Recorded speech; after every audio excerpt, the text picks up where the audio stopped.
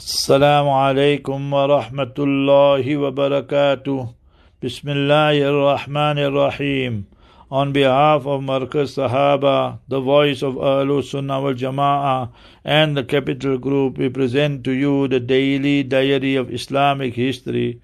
It was on the 26th of Ramadan 927, corresponding to the 8th of September 1521, the Ottoman ruler Suleiman al-Qanuni, who was known as Suleiman the Magnificent, whose rule lasted the most in the Ottoman Empire. For 642 years they ruled, and he ruled for 48 years, alhamdulillah. He, Suleiman the Magnificent, Suleiman Qanuni, sent Muhammad Bir Bishbasha to lay siege on Belgrade, as they were the ones who murdered and martyred the Muslim envoy. The Muslims defeated them, and the first Salatul Jumu'ah was performed there. May Almighty Allah grant us victory in all parts of the world. Ameen. Ya Rabbal Alameen. Assalamu alaikum wa rahmatullahi wa barakatuh.